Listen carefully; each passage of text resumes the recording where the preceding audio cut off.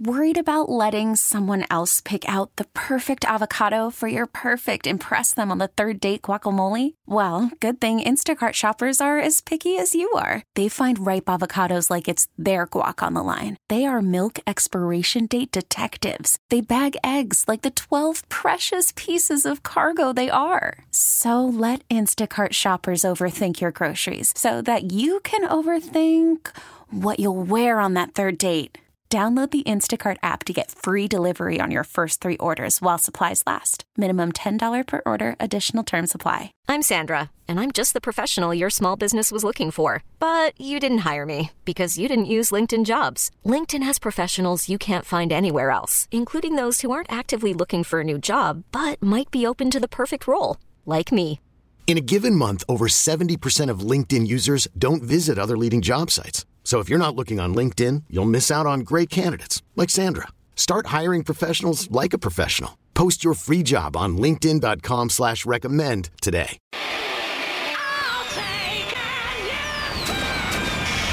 This is the Sinner and the Saint.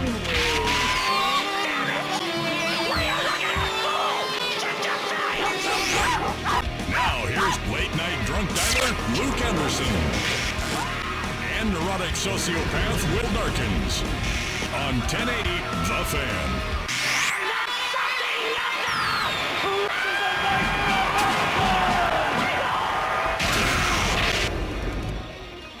Hey!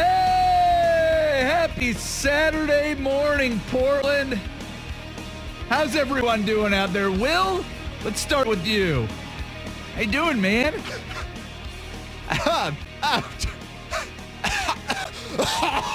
Uh-oh. That sounds like shortness of breath, dry cough. Woo! Will's dying, ladies and gentlemen. I'm going to be doing this show solo. Hopefully he'll make it through. I'm going to have to jump behind the control boards, too. You may or may not know this. Will not only co-hosts this show, he runs the boards. If he dies, it's going to get ugly real quick around here. Things are going pretty well. Good. I'm happy to hear it, man. Guess what? Chicken butt? I finally started watching Ozark. Oh, did you? Yeah. It starts out okay. I lost interest. End of the first season, maybe the start of the second season. I couldn't stick with it. I'm enjoying Silicon Valley. I've been watching that. I'm enjoying that a great deal. It's starting to get into a little bit of that predictable loop where you're like, all right, looks like something good's going to happen. Nope. Something bad's going to happen, which happens to all shows, especially ones that have like a comedy tilt. Shameless is a show I enjoy very much, but it's like every time they're like, here comes hope. No, it doesn't, you idiots. Well, isn't that the arc of every story? Well, that's what I'm saying. That is. I mean, you can't just have a super depressing story all day. I mean, I guess. Well, but that's. But have that's you ever what I seen mean. There Will Be Blood? There Will Be Blood is just depressing. Okay. There's literally no glimmer of hope in that movie. I haven't seen it, but you're convincing me that I should. None. Yes, but You should watch it if you haven't watched it. That's essential viewing. Seriously is. It's Daniel Day-Lewis. Well, you've got me hooked there. I don't think I've ever seen Last of the Mohicans. Where does my list start for Daniel Day-Lewis stuff that I need to watch? The ones you need to watch are, I would say, 3 movies. My Left Foot. Ooh, I've not seen that. My Left Foot's incredible. Okay. There Will Be Blood. And then Gangs of New York. Gangs of New York I've seen. Yeah. That's fantastic. And it's pretty good. I think Gangs of New York is more about the cast than it is Daniel Day-Lewis, though I've had people like sit in my face and tell me I'm an idiot about that. But I'm like, he was fine. He was good. He's very good in it. But the movie is also, that's one of those films, and I could be wrong. Somebody said a long time ago that the movie, any historical movie, is more about the time that it was made than the time that it's made about. But that one felt like you were back in old New York. There was a certain, I don't know, grit to it where you just kind of went, oh yeah, it was an entirely different world. It's hard to imagine New York as, a livestock trading, produce rows and just kind of It's like Godfather 2. That's the same way they portray New York. I mean, well, that's what it was. Not as gangly. Gangs of New York is more about like costumes and dances and stuff like that. But then like Godfather 2 is about like literal hard living in New York. Yeah, the cities used to be, these dens of filth and commerce. And they, that's things that led to, the Spanish flu. I mean, those were the days where an epidemic could come in and just wipe out an entire city. Now you just get some dude in an Elmo costume walking around with a filthy Elmo costume. Yeah. Times Square was bad, but there's few things that I've ever seen worse than a filthy Spider-Man smoking a cigarette next to stoned Jesus on Hollywood Boulevard. And the funny thing about Hollywood Boulevard, it's a major thoroughfare, right? It's Los Angeles. Everywhere you go, you're driving. Times Square's, especially now where they've kind of limited a lot of the traffic, it's very much a pedestrian area, but it's surrounded by these giant buildings. Hollywood Boulevard, yeah, there's some size to the buildings, but it's not, you wouldn't say you're overwhelmed by the grandeur of the architecture. There's not a lot of things to look at besides, there's like the Hollywood Theater. There's a bunch of gross characters acting. There's a hooker. There's a couple hookers. There's also the Scientology building, which I really enjoyed.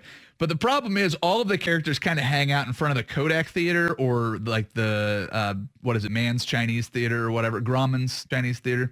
Yeah. And right across the street is where all of the characters take their breaks. So you just look across the road and there's filthy Spider-Man with his mask off, just looking like he's, the cigarette's going to get me through the day until I can get back to my meth.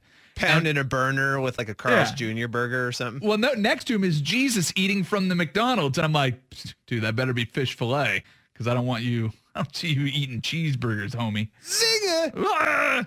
But yeah, there's a certain pungent smell of urine that exists on Hollywood Boulevard that feels a little out of place in California. It doesn't feel so out of place in New York where you're like, it just smells all the time. Yeah. But Hollywood Boulevard is kind of they paint such an illusion of glitz and glamour there. And then you get there and you're like, oh, this place is really gross. And most of California has a pretty effortless, little whimsy to it. Santa Monica Pier, even Venice Beach, which is a pretty dirty place. Oakland has a whimsy to it. Well, that's NorCal. That's an entirely different. I'm sorry. It's an entirely different place. Just Southern California. It's always warm. It's always sunny. It's not so bad. Now, the story that I really loved is when Disneyland first opened, surrounded by prostitutes and like dive bars and like the seediest of the Orange County filth all hung out in Anaheim. Because Anaheim, pretty dejected place until Disneyland moved in. That I would have liked to have seen. Now, I've been to all three. I've been to Hollywood Boulevard. Yeah. I've been to Times Square, New York City. And what I'm going to add here is the Haight-Ashbury district of San Francisco. Okay. I've been to all three of these. I would say the one I would feel most comfortable walking around in would be L.A. Sure. Haight-Ashbury, man. Yeah. That place is sketchy. Yes, like you go there and you're like, oh, there's so much history. It's the Beat Generation and the hippies and there's all these bookshops and it's all this great stuff.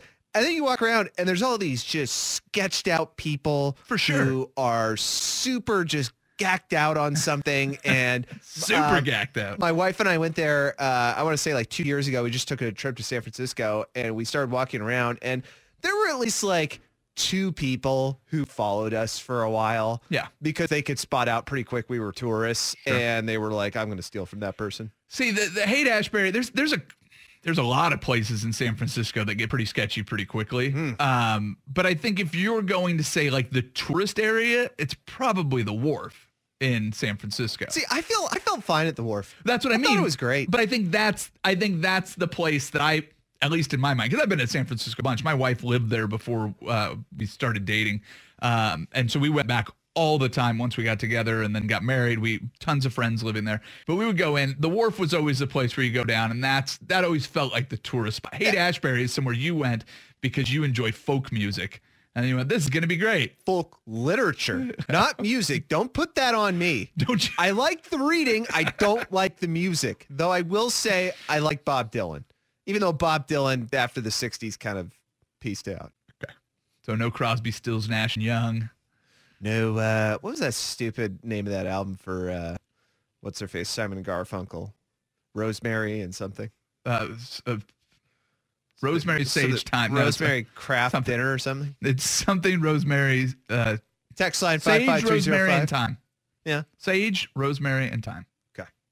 I think it's something longer than that. Now I got to pull it up. Yeah, you do. Yeah. Parsley, sage, rosemary, and thyme. There you go. I knew there was another spice in there. Parsley seems a little out of place in there. I don't even know what thyme tastes like. Thyme's just one of those things you throw into a recipe because you were told to. So and then at the end of the day, it's like, no, it tasted good, so I guess the thyme works. Yeah, well, and it's also one of those things that you buy if you're like, well, I'm going to make this recipe. I got a lady friend coming over. I'm going to make dinner. This is going to be pretty sweet. Ooh, it says thyme. So you go and you buy it, and then you still have it, and just those few flecks of thyme have ever left your spice cupboard. Doesn't take much. And it tucks into the back, and it just sits there forever. I have thyme at home. Don't know what it's waiting for, but there's a lot of spices that don't get touched a whole lot. The coriander doesn't get moved a whole lot. I got nutmeg in there. I don't put nutmeg on anything. So, yeah, there's a lot. Why not? Just don't. Not a huge nutmeg guy. Are you a big nutmeg? I try. When was the last time you put nutmeg on something there, Mr. Darkins? I put it in my tuna salad once. Once a while ago. Once. Very, very long time ago. I'll tell you what, nutmeg is good to bring out the what now? The richness. Oh, is that what it's for? Is nutmeg even nut? I couldn't tell you. I'll tell you, if I'm reaching for nutmeg, I'm probably going, oh, that's not cinnamon. And then I grab the cinnamon. I'll throw some cinnamon on some French toast. I'm even mad at that. That's good. Yeah, now you're talking. Cinnamon's totally underutilized in my house. Like, I should think more how to do it, because I have oatmeal at least once a week. And I'm thinking now, like, why the hell don't I put cinnamon on it? My wife has a cinnamon tragedy from earlier in her life that makes it difficult for her to ingest cinnamon. Did she snort it? Almost. French toast, her brother thought it would be funny to hide a big pile of cinnamon in the middle of, like, her first bite. I don't know how he did it, but they were kids. And she took, like, the big bite. You know the cinnamon challenge? Yes. She did that before it was a thing and took, like, a full spoonful of cinnamon somehow. And her brother tricked her into doing it. So now anytime she hears the word cinnamon, she gets triggered. It just... She's a cinnamon hipster. Yeah, so if she's out of the house, I'll make French toast for the kiddos. You soak it in butter. So when the cinnamon hits it, it just melts into the French toast. You do the same thing with a little layer of sugar on top. Yeah. Man, that's good. Just soak it in butter. Soak it in butter. Well, listen, if the butter is not there to absorb the cinnamon, then you get dry cinnamon. Nobody wants dry cinnamon. How much butter do you have at your house at any time? Oh, we do the Costco load of butter. Oh yeah. So that's not a good sign, man. Why is there so much butter in your house? Because I eat a lot of butter. You can just substitute it with olive oil for cooking. Yeah, it doesn't work the same. Like eggs, you can't do olive oil on that. You can do just throw some milk in there. What? Get out of here. Throw a little milk in. No, you coat the bottom of the pan with butter, then you throw a couple eggs over easy on top. They just kind of bubble up on there. Eat them scrambled. Yeah. Just put the milk in. I'm putting melted butter in my waffle recipe. Don't you dare tell me otherwise. Butter goes on toast. Butter goes on grilled cheese. Butter goes on everything, my friend. If it says butter or cooking oil, guess what I'm putting in? Butter. Because it's animal fat, so you know it's good for you. I can't believe you. What? Can't believe you. Update. Nutmeg is in fact nut. Hey, how about that? Well, there you go. I haven't read it, but I just looked it up on Google, and the first thing that showed up was a picture of what looks to be a nut with the word nutmeg below it. And so I'm just assuming at this point, we're probably talking about nuts. I don't know if this will bring people hope or just worry, but there seems to be either a relaxing or complacency taking place in the 1080 The Fan studios. Yeah. A couple weeks ago, we were all given our own wind screens for our microphones. So it prevents that popping sound when I spit and pop my peas and all the things. You have aggressive peas. Oh, I do. I'll knock a pea out. And I have lazy I'll take out a T too. Yeah. Not afraid to pop my peas or what do you call it when you hit your T's hard? It's not popping. Tackle my T's. When you hit your T's? Oh, dude. Ooh. Dude, I don't even want to get Either into way, that, bro. Oh, man. So we all got windscreens. Everybody got boxes to keep them in. It's basically a way to keep safe, right? If you were to contact somebody else's, spit catcher, probably not great for coronavirus safety. Well, in the studio right now, I can see 3 other windscreens that belong to somebody. Yeah. Just laying a boot. just strewn about the studio. Well, what do you expect? Well, I'm just saying. I don't know if it should be hopeful. No, it's not hopeful because people are relaxing, or it should be worry because the complacency has set in. Yeah, let me just break it down here for you. When this whole coronavirus thing started, this place, I'm not crapping you here. This place was the first thing I thought of. I go, oh, they're gonna screw that up.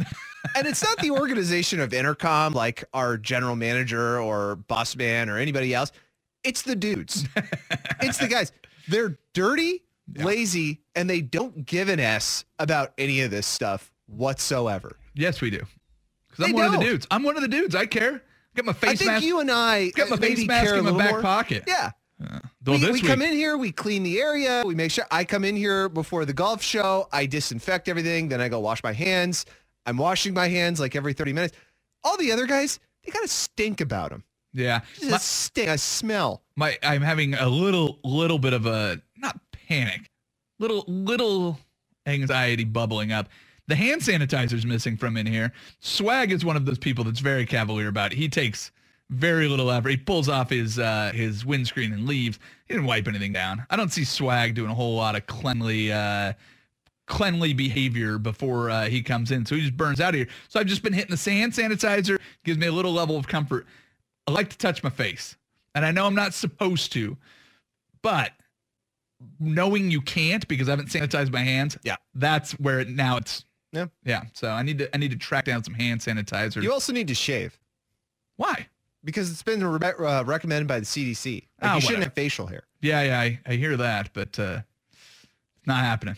So just why are you worried what people will think of you with no facial hair? Are you hiding something under there? Yeah. What is it? All kinds of birthmarks and scars. Is it another penis? What's that now? Is it another penis? On my face? You watch, what was that movie where Hugh Jackman had balls on his chin? Movie 43. God, that was terrible. Never mind. We're up against it. I was about to get into a rant about why A-list celebrities do crappy movies, but money. I know it's money, but yeah. See, you're getting me into it. I know it's money, but like, isn't money relative in regards to like, say you're Hugh Jackman and at that point, like that movie I think was probably 10 years old. You're probably in your late 30s, early 40s at that time. Don't you have a whole other like 20 years of ability to make money? Yeah. Like don't you not have to really take that role? Can't you just? But that's also one of those movies where it was like, here's the thing. You're going to do the scene. We think it's hilarious. Kate Winslet's already on or whoever, because it was her across from him, I believe. That's right. So you go, oh, I get a chance to work with. I think that's a lot of it too, is the agents just to get together. It's like, all right, I'll get my client in if you get your client in. Yeah. Yeah.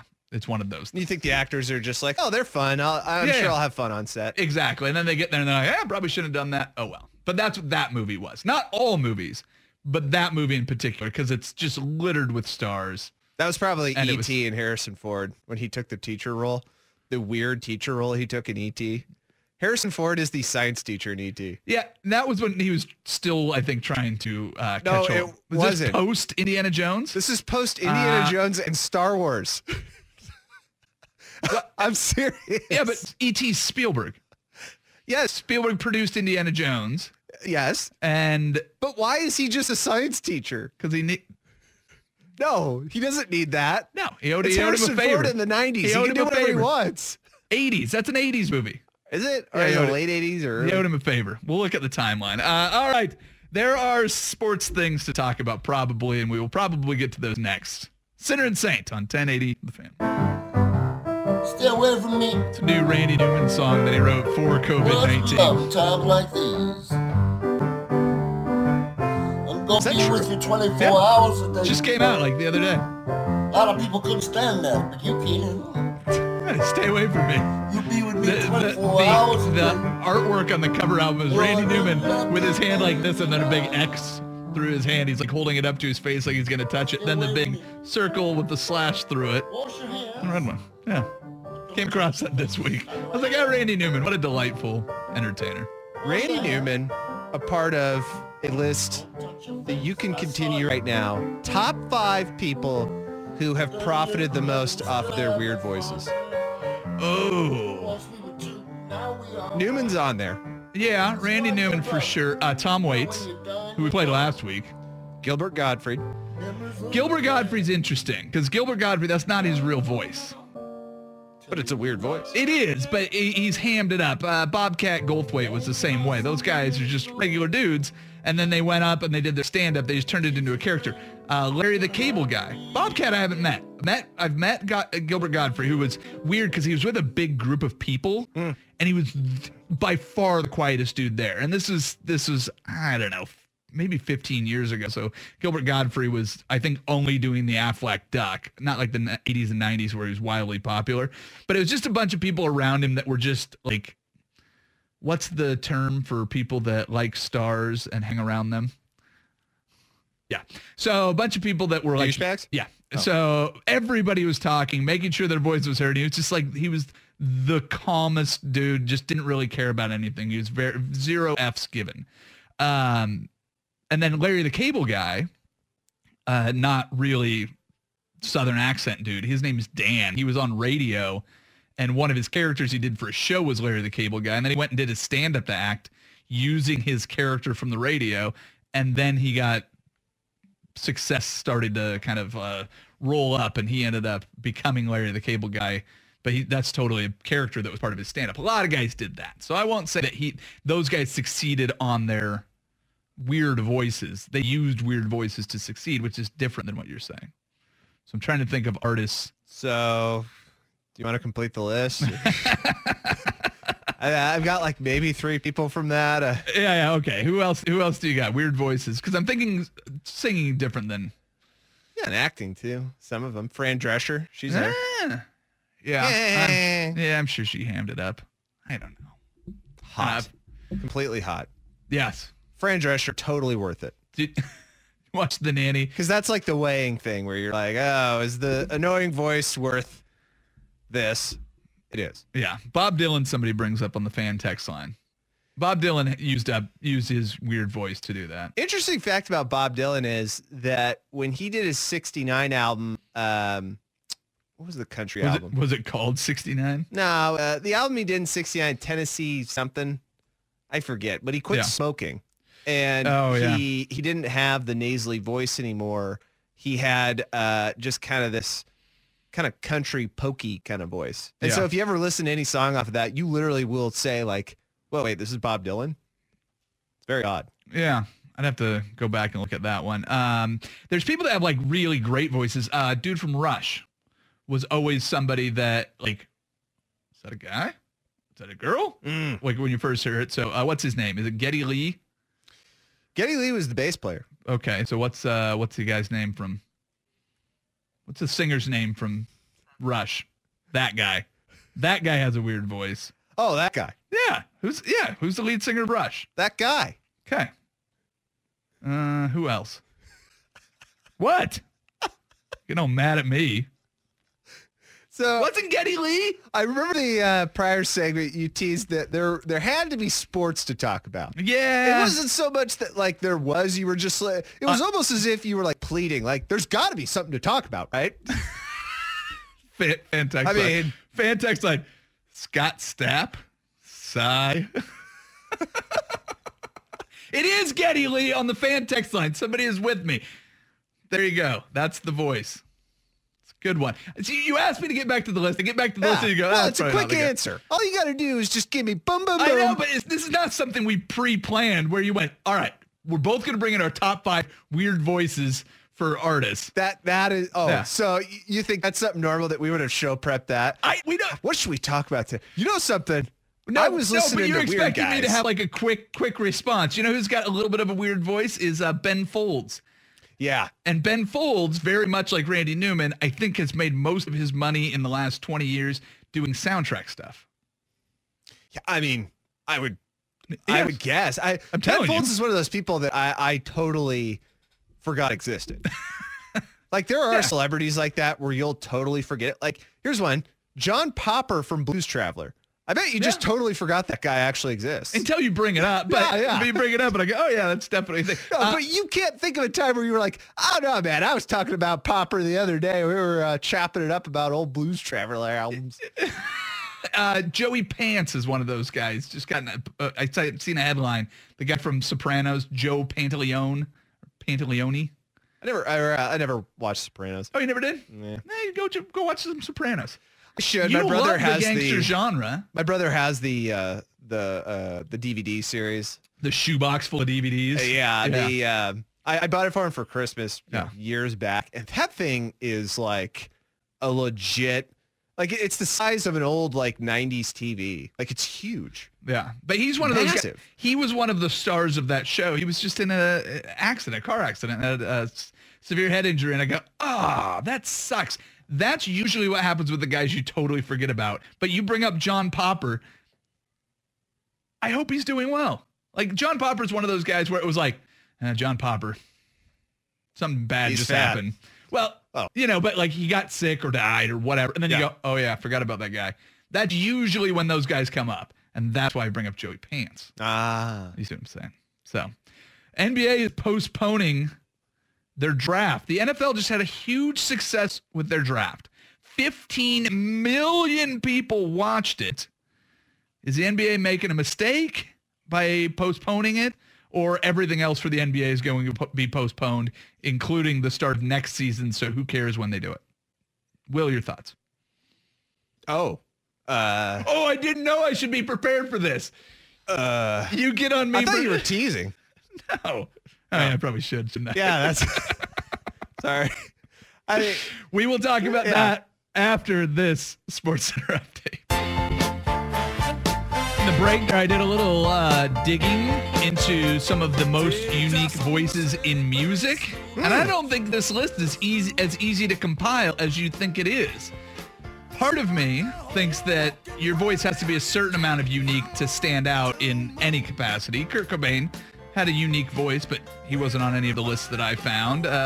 You could say that Freddie Mercury from Queen had a unique voice, but he didn't really stand out on any lists that I found. So this is the third list that I found because the first two, I really didn't recognize anybody except for Tiny Tim, who wasn't really that successful an artist. He was more of a novelty act with his ukulele and his screaming.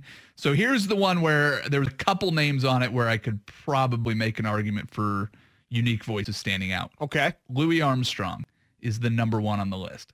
That's definitely one that stands out. But do you think of him as a jazz musician or a trumpet player? Or a jazz singer or a trumpet player? I don't know, an artist, I guess. Yeah, but I don't go, that guy was also a composer. Yeah, he wasn't one of the all-time songbirds of our generation. You're talking to low-key, small knowledge jazz guy. Fair enough. Bjork is on that list. That's one I probably could have. Dude, have you ever heard the song Birthday by Sugar Cubes? No. That was the band she was in before she went solo. Listen to that song, and if you have no earthly knowledge of who Bjork is, you will soon find out. It is her screaming. Like, literally, she is screaming for part of the song. Yeah. Like, I think she probably had to get, like, 20 feet from the mic so it wouldn't just, like, completely bust out. Yikes. And what's the song? She hot. Yeah? Oh, yeah. Like that swan dress? Yes. The video where she's all ex machina, all roboted up. That's a good one. That's a good one. Number 3 on the list, Snoop Dogg. I don't agree with that. Okay. That's this. Again, this is what I'm saying. This is somebody took the time to do it. You put me on the spot and go, quick, top 5 weirdest voices. And I instantly went to music. Yeah. I guess I had high expectations and you didn't meet them. So hey, listen, keep going. That's ahead. fair. Number 4, Barry Gibb. Barry Gibb. That's a good one. That's a good one. And number 5, I get to it, and I don't recognize the guy. Horace Andy. They said Liam Gallagher of Oasis at 6. I don't really see that. Another guy I don't recognize at 7. Nina Simone at 8. Another guy I don't recognize at 9. And Curtis Mayfield at 10. I'm just saying, a little harder to put together that list than you think. And you were crapping on me for not having it at the ready, unprepared to just throw out the list of people with crazy voices. Let me tell you something, man. Just like my idol who walked out of here, what is it now, hour and a half ago, Mel Kiper. Oh, yeah? I don't stand down, all right? Hey, you bring it. Joe Cocker on the fan text line is a good one. Oh, yeah. Joe Cocker was good. Great voice. But, again, that's what you expect from an artist. You go, that guy had a great voice. or a unique voice or whatever. That's how you become a star. You have to find your sound. Right? You watch any music biopic, and it's like, oh, if we can just get Johnny Cash to find his sound, if we can just get Jerry Lee Lewis to find his sound, if we just find our sound, the Temptations, if we can just find our sound. This is how Motown was built. Find your sound. Danny Aiello. That's right. Oh my gosh. If we could just get Rick Astley to find a sound. Oh my gosh, it's Danny Aiello. Oh, smokes. Okay, so NBA. We're going to get into sports. We're 39 minutes into the show. Okay, I'm ready. I've been ready. Here's a question. I posed this before the break, like 14 minutes ago.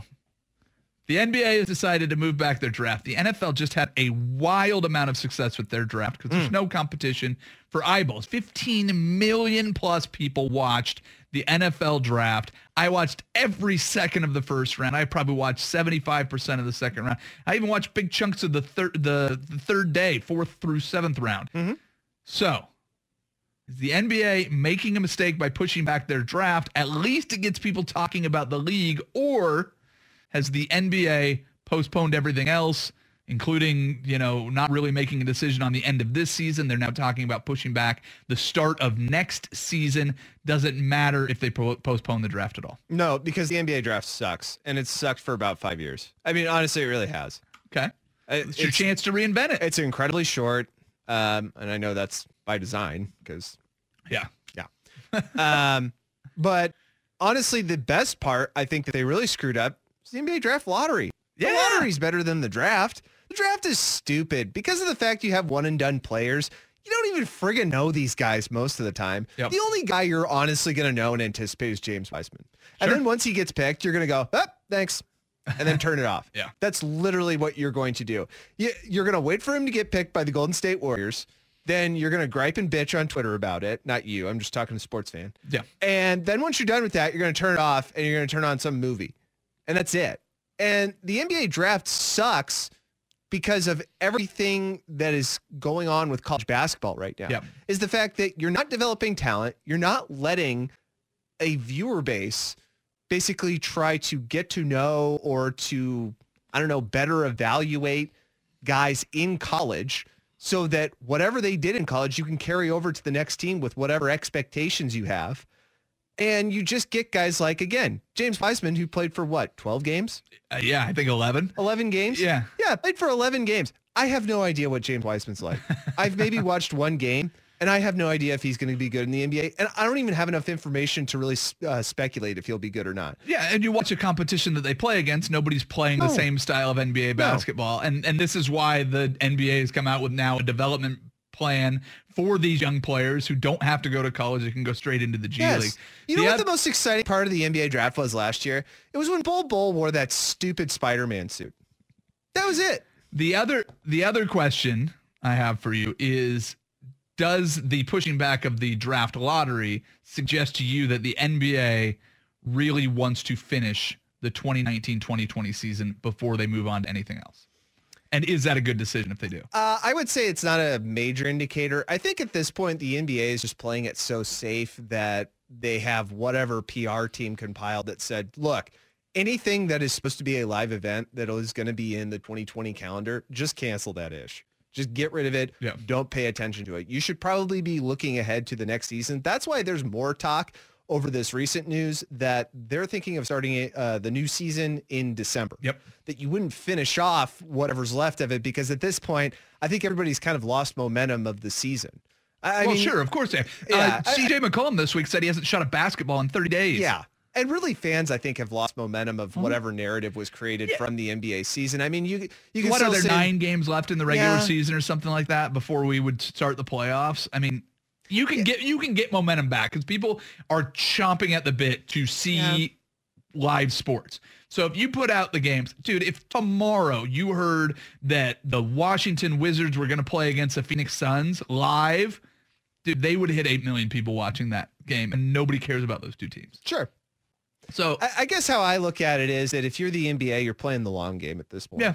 Don't rush to try to get the product back onto the field. Now, a league that is going to rush once this thing starts to carry over into fall. They don't play on a field. It's basketball. They play on a court, idiot.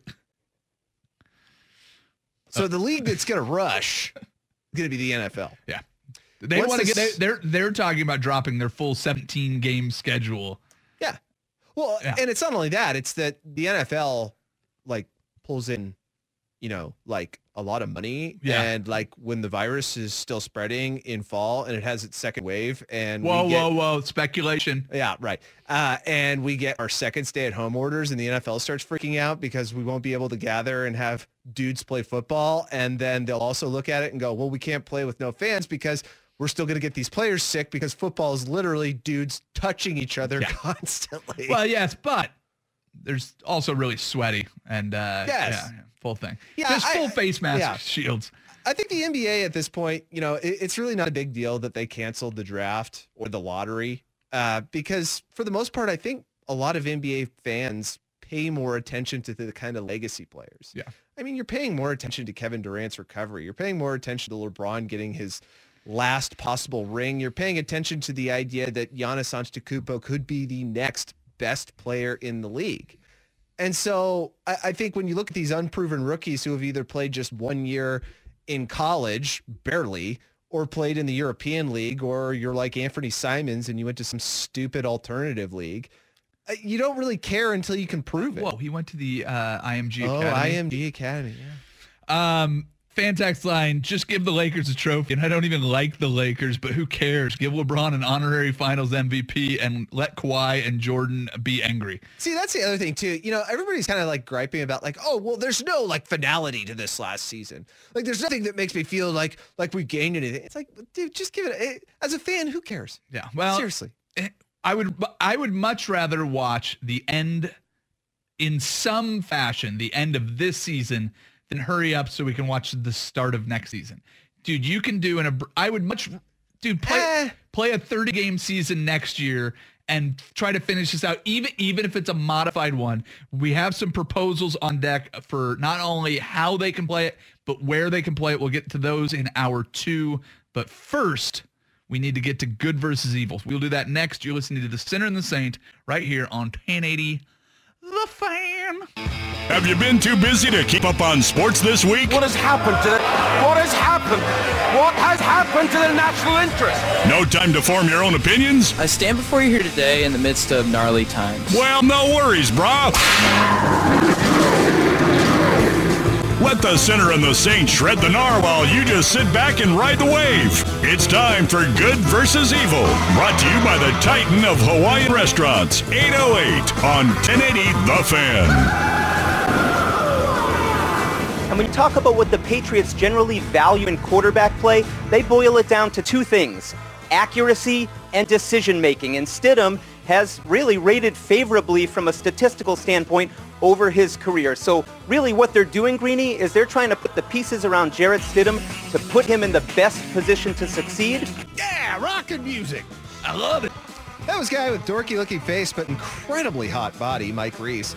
Here's a name we haven't heard or been mentioned in a while, Cam Newton. The New England Patriots are now betting favorites in Vegas to sign Cam Newton, which just proves how stupid Vegas is. However, the Pats had reportedly shown zero interest in signing him.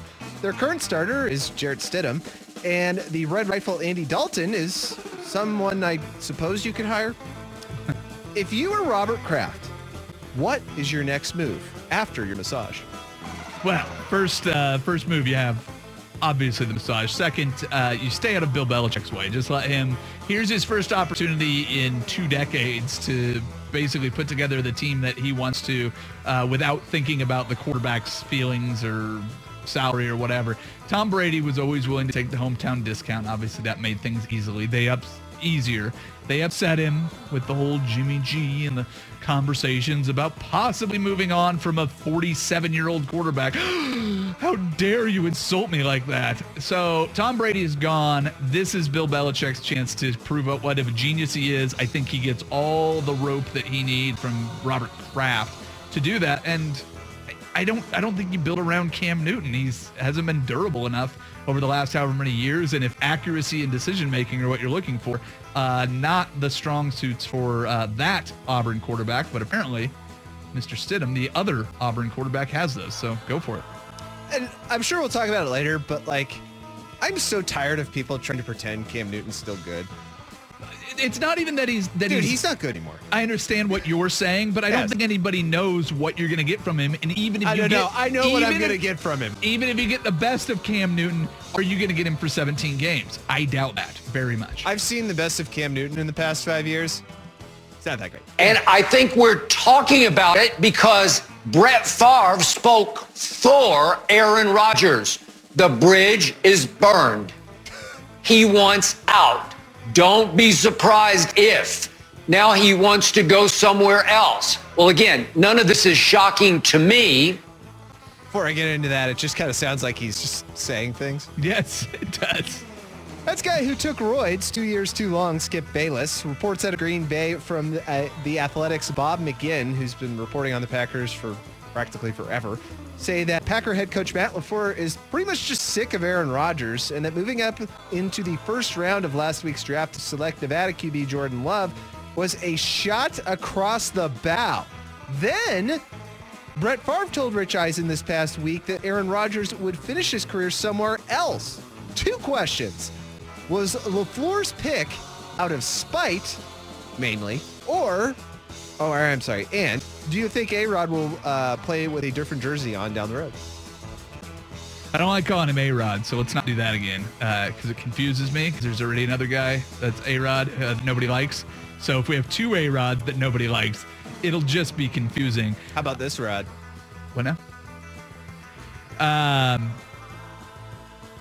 There's a theory out there that either way this works out, if you piss off Aaron Rodgers and he takes that momentum onto the field and performs better, or if you piss off Aaron Rodgers and he takes that momentum and leaves town, either way you're probably in a better spot. You need him to realize that he isn't untouchable. Drafting a quarterback in the first round signifies that. And either way that he responds, the Green Bay Packers are in a better position. Again, I go back to the idea that really is Jordan Love that guy that's worth taking that chance on? I don't know enough about him. I didn't watch any Utah State last year. I remember that he was one of the guys that they were looking at going into last year, and he had a really bad senior or a final campaign at Utah State. So I don't know if he's necessarily that guy, but the plan is to push Aaron Rodgers to either get better or get out. So step 1 seems to have worked. We'll see what happens next. Champions, you have certain emotions. And I've said this many a times. Looking back over the years, had we had the opportunity to do it all over again, I think all of us would make a different decision. Now, me, myself personally, I've paid a heavy price for that decision. That was certified D-bag Isaiah Thomas. Episodes 3 and 4 of ESPN's docuseries on the Bulls, The Last Dance, focused on the animosity between Michael Jordan and Isaiah Thomas. Much was made about the Pistons' exit from the 1991 Eastern Conference Finals when Detroit lost, then just pretty much left the court without shaking the Bulls' hands. Do you think any worse of Zeke after reliving the whole debacle and seeing the episodes? No, I mean, he's done a wonderful job. I guess does your opinion change? Well, no, because most of my opinions is of how great his coaching career was and how much of a gomer he's been since he left his playing career behind. He was a very good player. They had the conversations about Isaiah Thomas and how unlikable he was as a player when the Dream Team documentary came out a few years, and it was odd that one of the best players in the NBA was left off of that in favor of Christian Laettner, who was on there, but I think maybe they had to have a college player. But Isaiah, who's the other point guard? John Stockton was on there. But there had to be another one, right? Gary Payton? Ooh, that's a very good question. I think so. That sounds right. Either way, Isaiah Thomas being left off of that team already gave me an insight into the playing career. This is just adding on to what I've already thought about him. If he'd have come out and said, the reason we made that decision was, to help cure kids' cancer or something like that, then you would have went, oh, maybe he was trying to do other things. It was Magic Johnson. Oh, duh. I kind of feel, this is a whole other conversation, and I'm probably going to get just completely pooped on by 80s basketball heads. I didn't really think Isaiah Thomas was that good. You didn't watch enough basketball back then. No, you did not. Shut up. I've gone back and watched the highlights and everything. Yeah, the highlights. Shut up. Dude, he was good, but yes, he was very good. He was fine. Yeah, he's the best player on a back-to-back championship team. Come on, get out of here. I don't know. Okay. He's very good. Either way. What made him good? His ability to play basketball. Oh. Sorry, I forgot about that. I'm not going to pretend that I watched a ton of it. Isaiah Thomas was a very good basketball player. The Pistons were a very good team. There are. See, and I think this is what gets to the core of it.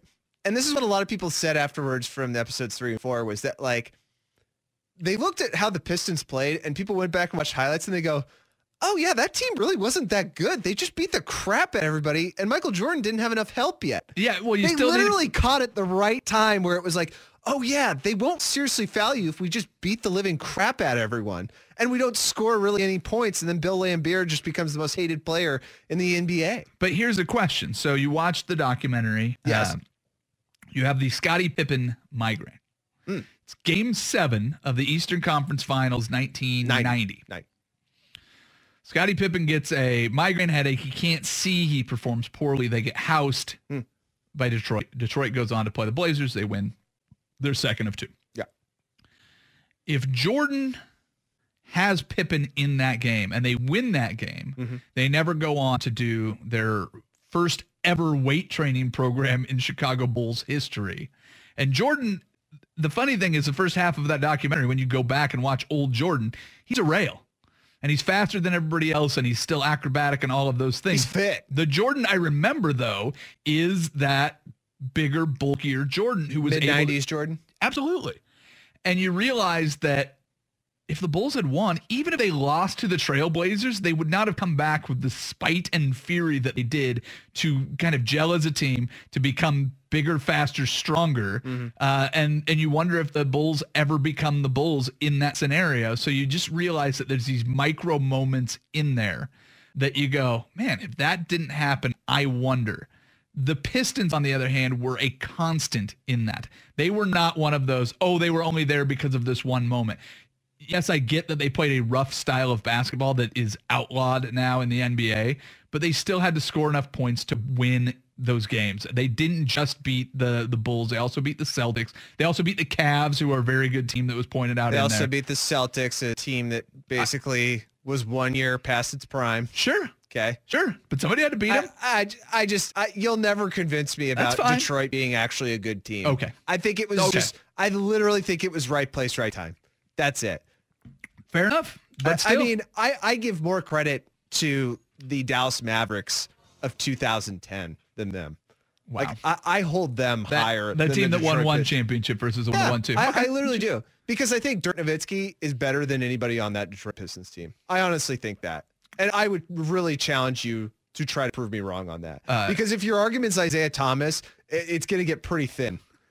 And if you're going to throw Bill Laimbeer out, it gets even worse. Really? What if I throw Rick Mahorn? Ooh, what about Joe Dumars, John who for some reason Sally. everybody said's really good, but you look at his numbers and you go, oh, wait, no, he's really not that great. What did they say about him in the doc? Great defender. Oh, that's right. They did. That's code word for...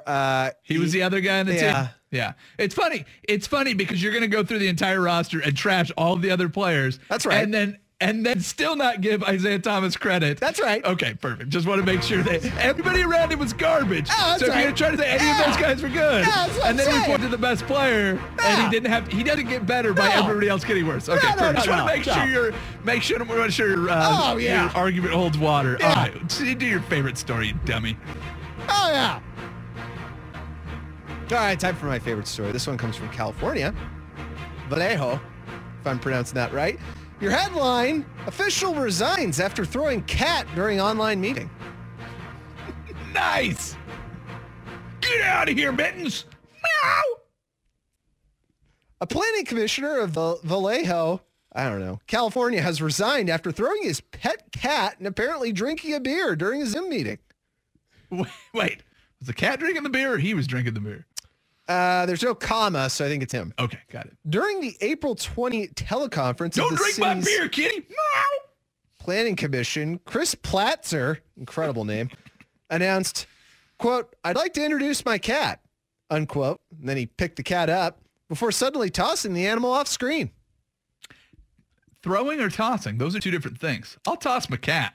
AP says tossing. And yeah, I also agree with this. I have 2 cats and I have regularly tossed my cats before. Yeah. They'll jump up on your lap and start kind of scratching you a little. You just take them. Well, yeah, but I'll toss them just because the cat kind of enjoys the whole being tossed. The cat's into it. The cat wanted. Yeah, first thing you learn about cats, they always land on their feet, right? How do we know that? You toss your cat. Is my cat up to snuff? It's going to land on its feet. You toss him. You put him upside down. You toss him. They flip over, still land on their feet. You go, wow. Who hasn't done that? Pletzer was seen sipping from a green bottle during the meeting. The Times Herald, which should have been O'Doul's, guessing is a local paper, reported after the conference ended, he could be heard making derogatory remarks, saying, "quote I'm going to call bull bleep on you little bitches," according to the original commission video released by the city. So he's drunk is why he got fired, not for tossing his cat. Okay. I think everybody just got really concerned because he just gave his cat maybe an aggressive toss, and maybe they didn't see the couch on the side where the cat safely landed. Here's what happened. They had a list of things that got the dude fired, and somebody went, and one of them was tossing a cat. That'll make a good headline. That's the one that just made it up. It sounds like he had a pretty bad Zoom meeting, and one of the things that he did in there was tossing his cat. Did you see me put my cat on the conference we had yesterday? No, I put my cat up. Yeah. And then everybody just kind of looked like this. That's how I'm really. That's like 30 people on one screen. I couldn't see that. Wasn't smart. I mean, I'm glad we had the meeting. But like, why is everybody on this Zoom call? Yeah. Or GoToMeeting? Well, you do. That's where you implement the GoToWebinar. Oh. Yeah. It's a different thing. You only put the presenters up there. Hey, if you would like to say a few words, you put those people on the screen. You don't need everybody on there.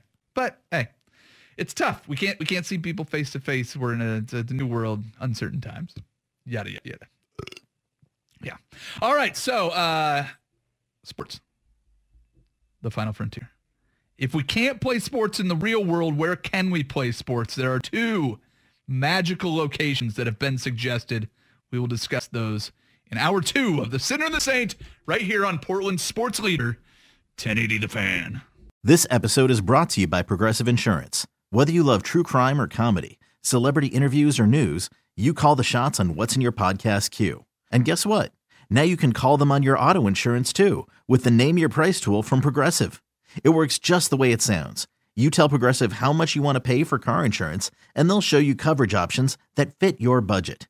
Get your quote today at Progressive.com to join the over 28 million drivers who trust Progressive. Progressive Casualty Insurance Company and Affiliates. Price and coverage match limited by state law.